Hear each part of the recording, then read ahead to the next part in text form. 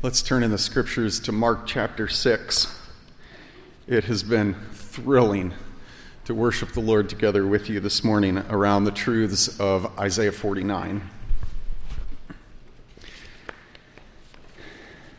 We are studying today Mark chapter 6, and Mark's account of the gospel is leading to a crisis that is going to be central in chapter 8. The central crisis in the gospel, according to Mark, is basically, will people recognize who Jesus truly is, and will they choose to personally follow him? The crisis toward which Mark's gospel is driving is, will people recognize who Jesus truly is and follow him? And throughout the first several chapters of Mark, Jesus demonstrates that he has the authority of God. He can restore people's health. He can forgive people's sins. He can raise the dead. He can subdue creation. He can defeat Satan and his armies. He's demonstrated all these things. And as Jesus proves that he is God, he keeps urging personal decision. He keeps warning people about rejecting him. And he keeps calling people to believe in him. If you just read for Jesus' calls in the first 5 chapters, he says things like, believe the gospel, that he's the king. Follow me. Hear the message of the kingdom and receive it. Welcome it. He keeps asking his disciples, where is your faith? He tells the father of the girl who's died, only believe. He keeps warning against rejecting him, and he keeps insisting, believe, believe, believe. Welcome the message of who I truly am. That's the crisis that the gospel's driving at. Now, the part of Mark that we're studying today, chapter 6, begins with 3 ominous events. They show people misunderstanding Jesus and rejecting him. And it ends with 3 events that show who Jesus truly is. These are glorious events, and they demonstrate why everyone should commit their lives to him. So we're going to start reading in Mark chapter 6, and in just a few minutes I'm going to take a break from reading to take a longer than normal rabbit trail. Mark 6:1. Jesus went away from there, and he came to his hometown. This is Nazareth. And his disciples followed him. And on the Sabbath there in Nazareth, he began to teach in the synagogue. And many who heard him were astonished, saying, where did this man get these things? What's the wisdom that's given to him? How are so many mighty things done by his hands? Isn't this the carpenter? They're saying, isn't this that uneducated working class peasant? The son of Mary, the brother of James and Joseph and Judas and Simon? And aren't his sisters right here with us? And there in Nazareth, they took offense at him. They rejected him. And Jesus said to them, a prophet is not without honor, except in his hometown and among his relatives and his own household. And he couldn't do mighty work there, except he did lay his hands on a few sick people and healed them. But he marveled because of their unbelief, their rejection of him. And he went about the villages teaching. And this is where I want to take just a little break. I want to point your attention back to verse 3. Jesus had 4 brothers and sisters, plural, so at least 2, meaning that he was the oldest of 7 children, at least 7 children. Now, this is where I want to take just a break.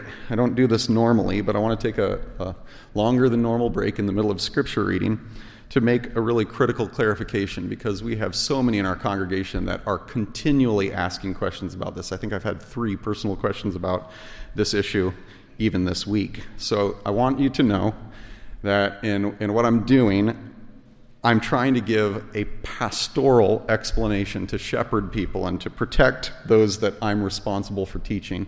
And what I'm about to say, I'm not trying to point fingers or try to boost us up and make us feel better than ourselves. That's not it at all. But this little detail that Jesus had at least 7 siblings explains one of the reasons that you should not be Roman Catholic. I want to start the explanation just a little deeper, and then I want to work back up to this surface detail, okay? Here's what I actually explain in our membership orientation class. So if you're going to become a member of Tri-County, we use this chart to show comparisons between what Tri-County believes and what other people who call themselves Christians believe. And when it comes to generally the first half of our statement of faith, we agree with Roman Catholicism. These are the ones that are circled here in the first part. When it comes to the first half of our doctrinal convictions, things like we believe that God is triune. He's 3 in 1. That humans are made in God's image, but we've been lost in sin since Adam fell. Or that Jesus died on a cross as our substitute, and he's the only Savior. These are areas in which we agree with Roman Catholicism and the Church's major teachings. But when it comes to the second half of our doctrinal convictions, regarding how what Jesus did on the cross gets applied to us and how it affects our lives today, we have significant differences with Roman Catholics. With the Bible, we affirm that our guilt due to our rebellion, our guilt before God, can only be washed away by faith. It is faith alone. It is personal faith, repentant faith. That means we turn from our rebellion. It is persevering faith in Jesus and Jesus alone as our mediator. This is where we would have significant differences, because in Catholicism, the stress is that our guilt can be relieved. It can be cleansed through what Jesus did, but it gets applied to us through baptism and through observing the Mass on a weekly basis, or through talking with a priest and hearing him say, "I absolve you." The way what Jesus did gets applied to us is something that we differ significantly with Roman Catholics on. And these are not minor differences. They are matters of eternal salvation. How can you be right with God? How can you be rid of guilt? These are critical matters. Now, coming back to the details, we're coming back to the surface in today's passage. The Catholic Church goes further in its mix of truth and error, especially in what it teaches about sex. Now, I need you to know that I am not trying to bash. I actually agree with Roman Catholics and their positions on the traditional family, the evils of pornography, respect for unborn life. There are actually several Catholic authors I've read in the last couple of years with deep, deep thankfulness. And I've recommended their books. I've given their books away. I think of people like Ryan Anderson, or Robert George at Princeton, or Jay Bashevsky down in the University of Texas, Austin. These are Roman Catholic scholars who are doing a wonderful job on articulating matters of family, opposition to pornography, or care for the unborn. They're outstanding. But Roman Catholic also mixes with truth so much error. And error particularly regarding sexuality. Thinking that, for example, church leaders must be celibate. Paul actually teaches that a demand for celibacy against marriage is a demonic teaching. It's 1 Timothy 4. Or, and this is getting really close to our passage, they teach that Mary maintained her virginity throughout the rest of her life. It's called the doctrine of the perpetual virginity. Or they go further and they say, Mary herself wasn't even conceived by human sexuality. She was conceived by the Immaculate Conception, just like Jesus was, a doctrine that's found nowhere in Scripture. And so I look at a detail like this where the Bible just plainly says Jesus was one of at least 7 other siblings. And I say, please beware of versions of Christianity that are not biblical or that mix truth and error. I want you to discern truth from error so that you won't be misled. That you won't be misled into error, into false teachings that sound religious. It can sound religious to say, we are holier than entering marriage. There is a holier state than marriage, or something like this. These things can damage healthy living. These things can deceive us about how to be right with God. They may give the appearance of religion, but have no foundation in actual truth. And Paul said in Romans 10, it is possible to be religious, in fact, to be zealously religious, but not according to knowledge. That's why I give this warning this morning. Jesus had brothers and sisters. It says it clearly in the text. Now I want to pick up reading again in verse 7. After Jesus was rejected in his hometown, he called the 12. And he began to send them out 2 by 2. And he gave them authority over the unclean spirits. He charged them, take nothing for your journey except a staff, no bread, no bag, no money in your belts, but to wear sandals and not put on 2 tunics, just one. And he said to them, whenever you enter a house, stay there till you depart from that city. In other words, don't try to work your way up the ladder, constantly trying to get better accommodations. And if in any place they won't receive you, and they won't listen to you, when you leave, shake the dust off your feet as a testimony against them. So they went out, and they proclaimed that people should repent. And they cast out many demons and anointed with oil many who were sick, and they healed them. Now King Herod heard of it because Jesus' name had become popular. Some said, John the Baptist has been raised from the dead. That's why these miraculous powers are at work in Jesus. But others said, no, he's Elijah. Others said, he's a prophet, like one of the prophets of old. But when Herod heard of it, he said, it's John, the one I beheaded. He's been raised. And from this point on, all the way to verse 30 is like a little tangent that Mark takes us on about how John had been executed. So the main idea is Herod and all these people in the area are thinking Jesus is just a mere prophet. But we find out this detail that actually the prophet John, who was the forerunner of Jesus, he was executed. And here's this little rabbit trail. I'm going to try to show you that it's no rabbit trail. Verse 17, for it was Herod who had sent him and seized John and bound him in prison for the sake of Herodias, his brother Philip's wife, because Herod had married her. For John had been confronting Herod, saying, it's not lawful for you to have your brother's wife. And Herodias had a grudge against him and wanted to put him to death, but she couldn't because Herod feared John, knowing he was a righteous and holy man. So Herod kept him safe, even though his wife wanted him dead. And when Herod heard him, he was greatly perplexed, and yet he heard him gladly. But an opportunity came when Herod on his birthday gave a banquet for his nobles and his military commanders and the leading men in Galilee. For when Herodias' daughter, this is Herod's teenage niece, we find out that her name is Salome. When Herodias' daughter came in and danced before all these uppity-ups, she pleased Herod and his guests. And the king said to the girl, ask for me whatever you wish and I'll give it to you. He's probably drunk when he's throwing out this praise. He vowed to her, whatever you ask, I'll give you up to half my kingdom.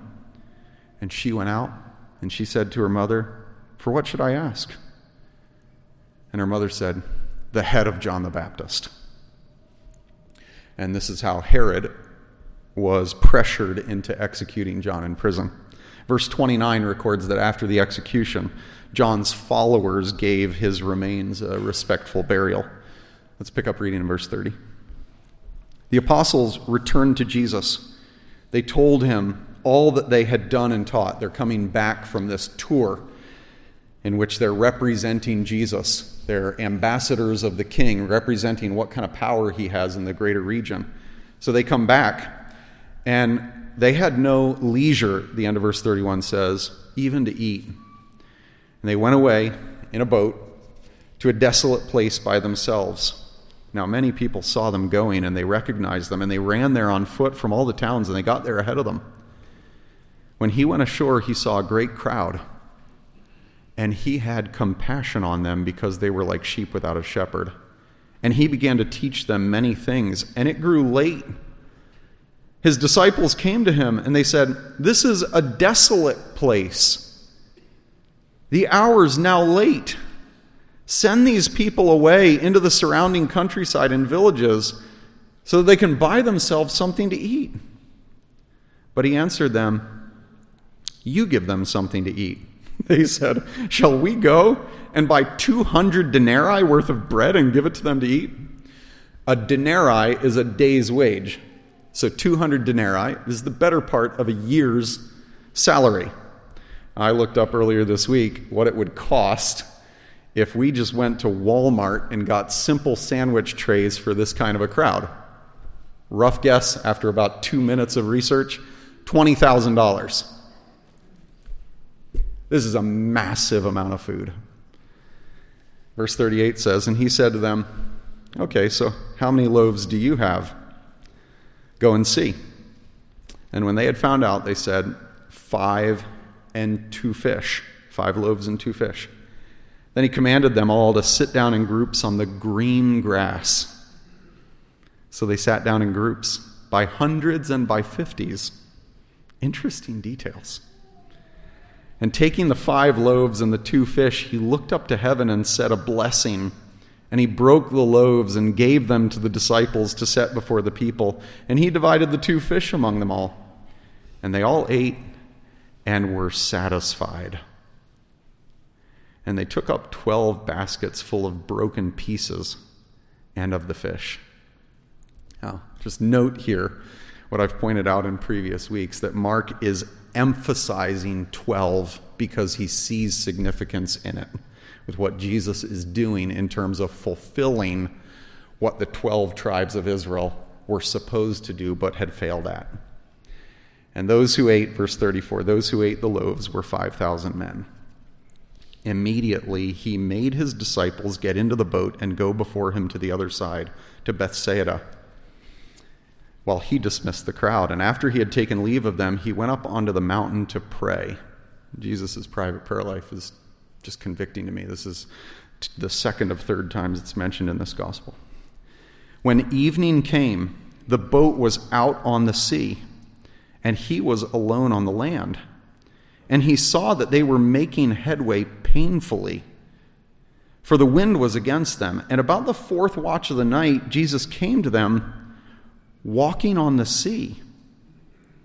He meant to pass by them, but when they saw him walking on the sea, they thought, "It's a ghost." They cried out, for they all saw him. They were terrified. But immediately he spoke to them and said, "Take heart, I am.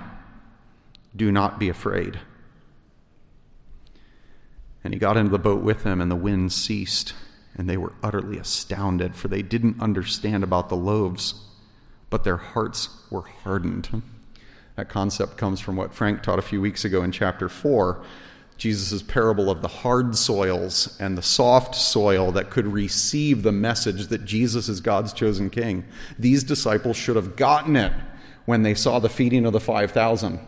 But that message hadn't sunk in, that he is God, come to feed his people. Verse 53 says, when they had crossed over the lake, they came to the land at Gennesaret. Ginosar. I had the privilege about 20 years ago now of staying in a hotel in Ginosar, Gennesaret. And it was a delightful little hotel there on the side of the Sea of Galilee. Unforgettable. When they got out of the boat, the people immediately recognized him, and they ran to the whole region and began bringing sick people on their beds to wherever he was. And wherever he came, in villages, cities, or countryside, they laid the sick in the marketplaces, and they implored him that they might touch even the fringe of his garment. And as many as touched it were made well. I pointed out earlier that this chapter has 3 episodes that show people misunderstanding Jesus and rejecting him, and it ends with 3 glorious events that show who Jesus is and why everyone should commit their lives to him. So I'd put the main point of Mark 6 like this. Jesus of Nazareth is more than a carpenter. He's God become man, and every person should submit their lives to him until he ends all of our suffering. Jesus of Nazareth is more than a carpenter. This is the point that Mark's driving at. He's not just some carpenter, as the people in Nazareth demeaned him. Jesus of Nazareth is God become man. Every person should submit their life to him until he ends all suffering.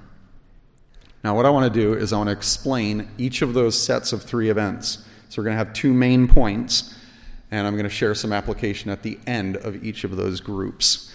I'll finish with actually a life story of the man who wrote More Than a Carpenter. The first point is this: don't misunderstand Jesus and reject him. First half of Mark 6, don't misunderstand Jesus and reject him. The 3 historical events that open this chapter together stress the people are rejecting Jesus because they misunderstand him. The first situation happens in Jesus' hometown of Nazareth.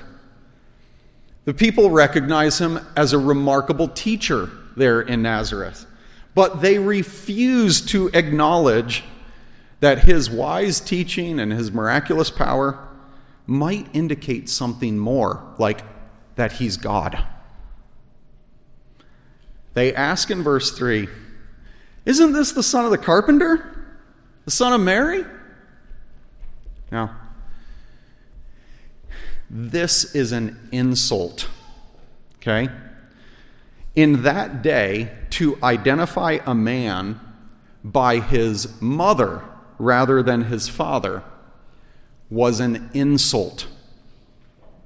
It wasn't simply saying you're a mama's boy. It was basically like someone today saying you're an SOB. It's an insult with the effect they're saying, we know who your mom is, but we're not sure who your dad is. And according to the people here in Nazareth in verse 3, they take offense at him, and the village receives little healing. And what is being conveyed in this is, if you don't believe who Jesus truly is and you reject him, you are left in your misery. The second situation, Jesus sends out 12 ambassadors on this temporary mission to do what he's been doing. They're preaching repentance while healing the sick and casting out the demons in those who've been demonized. They're doing this as representatives of the king to show that their king can conquer the curse. All that's gone wrong in creation, their king, the one whom they're representing, he can rid creation of the curse. And as he commissions the 12, it's really interesting that Jesus explains what to do when people won't receive you. When people won't hear you, they won't listen to you. What Jesus is doing in this is he is preparing his followers to be rejected just like he's been rejected. The third situation is where King Herod hears about Jesus and thinks to himself, this is definitely John whom I executed, raised back to life. But according to verse 15, others thought Jesus might be Elijah returned to earth. Maybe he's another one of the prophets like Jeremiah, maybe like Daniel. The bottom line of this third episode, this King Herod episode, is that there were many others who thought way too little of Jesus. Now, Mark goes on here to explain in detail how John died, and I read just a portion of it. In just a minute, I want to explain why Mark gives those sorts of background details. They seem tangential to his point. But right now, I just want to understand that he's tying together these 3 episodes to emphasize, don't misunderstand who Jesus is. Don't reject him as a mere carpenter. as a mere amazing prophet. Those sorts of views of Jesus are misunderstandings. They're inaccurate. They're demeaning. That's Mark's point in the first half of chapter 6. I want to take a minute to apply this passage, and I want to focus on this application actually to Christians. If you are a follower of Jesus, then one critical lesson that you must learn early in your discipleship, early in your following of Jesus, is, can you face rejection? Do you have a kind of commitment to Jesus that can stand firm when other people reject you? Other people don't like you because you follow Jesus. Other people want you out of their presence because you're a Jesus follower. Adults, can you face family rejection for Christ's sake? Not because you're a jerk, but because you follow Jesus, right? We can be rejected as Christians because we do things that are really, really off-putting. But can you face family rejection because you follow Jesus?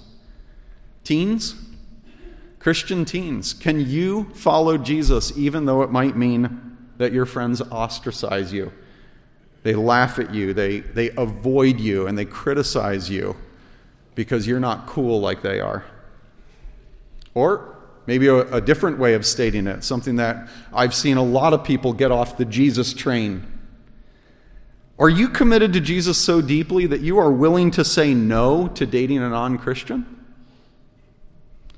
I fear that some of our singles, I've watched it happen. Some of our singles would walk away from Jesus if a cute non-Christian showed interest in you. Is a cute potential date, a cute potential spouse, more important to you than Jesus? Can you deal with rejection in your following of Jesus? Can you say, I follow Jesus, so I can deal with this relationship ending? This is like the basics of following Jesus. You need to be able to deal with rejection. Your following of Jesus has to be tough enough that can handle personal rejection. The second half of Mark, I want to now focus on. Mark says, understand that Jesus is God and follow him until his glory fills the earth. The 3 episodes that conclude Mark 6 don't focus on misunderstanding Jesus, but understanding him rightly, having an accurate understanding of him. The first of those last 3 is the situation in which Jesus brings his disciples into the desolate place, and a huge crowd follows them there. And he ends up giving them rest and food. He ends up satisfying them. Now here's where I want to say, get what Mark's doing. Sometimes we miss the forest for the trees. And it's one of the beauties of working through an entire chapter at once. Why does Mark go into so much detail about John's beheading at the hands of Herod? Well, the reason Mark did that is because Mark wants to contrast kings and feasts. He starts off with Herod, Israel's wannabe king. And he describes how Herod hosted this lewd feast on the tax dollars of his people. That feast was full of sin and death. Mark doesn't give the lewd details, but you read anyone in ancient history, and this dance that's performed is horrendous. It's demeaning the image of God in this young girl, Salome. Herod throws a feast on the people's dime, and it's full of sin and death. But Jesus, Israel's rightful king, hosts a lavish feast that costs the people nothing, and he fully satisfied them. Mark is contrasting kings and contrasting feasts. Now, most people didn't understand it immediately, but Jesus was significantly messaging in this miracle of the 5,000 being fed. There was messaging going on. Let me give just a couple of them. Mark is tipping us off with all these details. Jesus was claiming to be better than Moses, because just like Moses divided the people into 50s and hundreds when he gave justices over them, Jesus is saying, I'm greater than Moses. I'm greater. I'm getting ready to lead a greater exodus than Moses when he divides the people into 50s and hundreds. He was claiming to be Israel's shepherd. He saw people like sheep as having no shepherd. And he truly cared for the sheep. He made them sit down in green grass. Hear any echoes? Psalm 23. The shepherd is making his people sit down in green grass. And he's showing that he could revive them by being their shepherd. Jesus was effectively shouting two passages of Scripture. Psalm 132, Isaiah 63. I'm the Lord who satisfies the needy with bread. The Lord is the one who satisfies the needy with bread. Psalm 132:15. Or, I'm the Lord who brings you into the wilderness and gives you rest. That's Isaiah 63:11-14. Jesus is shouting these messages by feeding the 5,000. I'm greater than Moses. I'm Israel's shepherd. I'm the Lord. I'm the one who gives the needy bread and takes people into the wilderness and gives them rest. There's significant messaging going on. Now, in the second situation, Jesus walks on the water, right? He walks on the water, and here he demonstrates again that he's God. He demonstrates that he's God. He acts like God, and then he claims to be God. Okay? I want to explain how. There are three parts. If you look at verse 48, Mark reports he came to them walking on the sea. By walking on the water, Jesus is demonstrating that he's God. For example, Job 9:8 says, God alone treads the waves of the sea, walks on top of the water. Secondly, in that same verse, Mark 48, it's recorded that Jesus meant to pass by them. His intention was to pass by them. Jesus is behaving like God, who passed in front of Moses, revealing his glory. Jesus is behaving like God, who passed in front of the prophet Elijah on Mount Horeb in a soft whisper, revealing his glory to the prophet. Jesus is acting like God, passing before his disciples. And finally, in verse 50, Jesus says, take heart. It's I am. Do not be afraid. I point out, when he says, it is I, he used two words. I am. I don't know why the translators, in basically every translation you look at, take it like, it is I, or I am he. The wording is, I am. Jesus is claiming to be the God who met Moses at the burning bush, who revealed his name and said, I am who I am. In other words, Jesus is saying, I'm the God who can bring plagues on the nations. I am the God who can lead my people out through splitting the Red Sea. Jesus is conveying, I am greater than Moses. I am greater than any prophet like Elijah. He's saying, I can lead the entire creation in an exodus out of sin and death, out of the curse. Wow. Now, Mark's concluding comment here in the second section is really interesting. He says, the disciples should not have been astonished. Their hearts shouldn't have been hard to the reality that Jesus is God. He's God become man. He can rid creation of the curse. Mark says they should have gotten that lesson with the feeding of the 5,000, but they hadn't yet gotten it.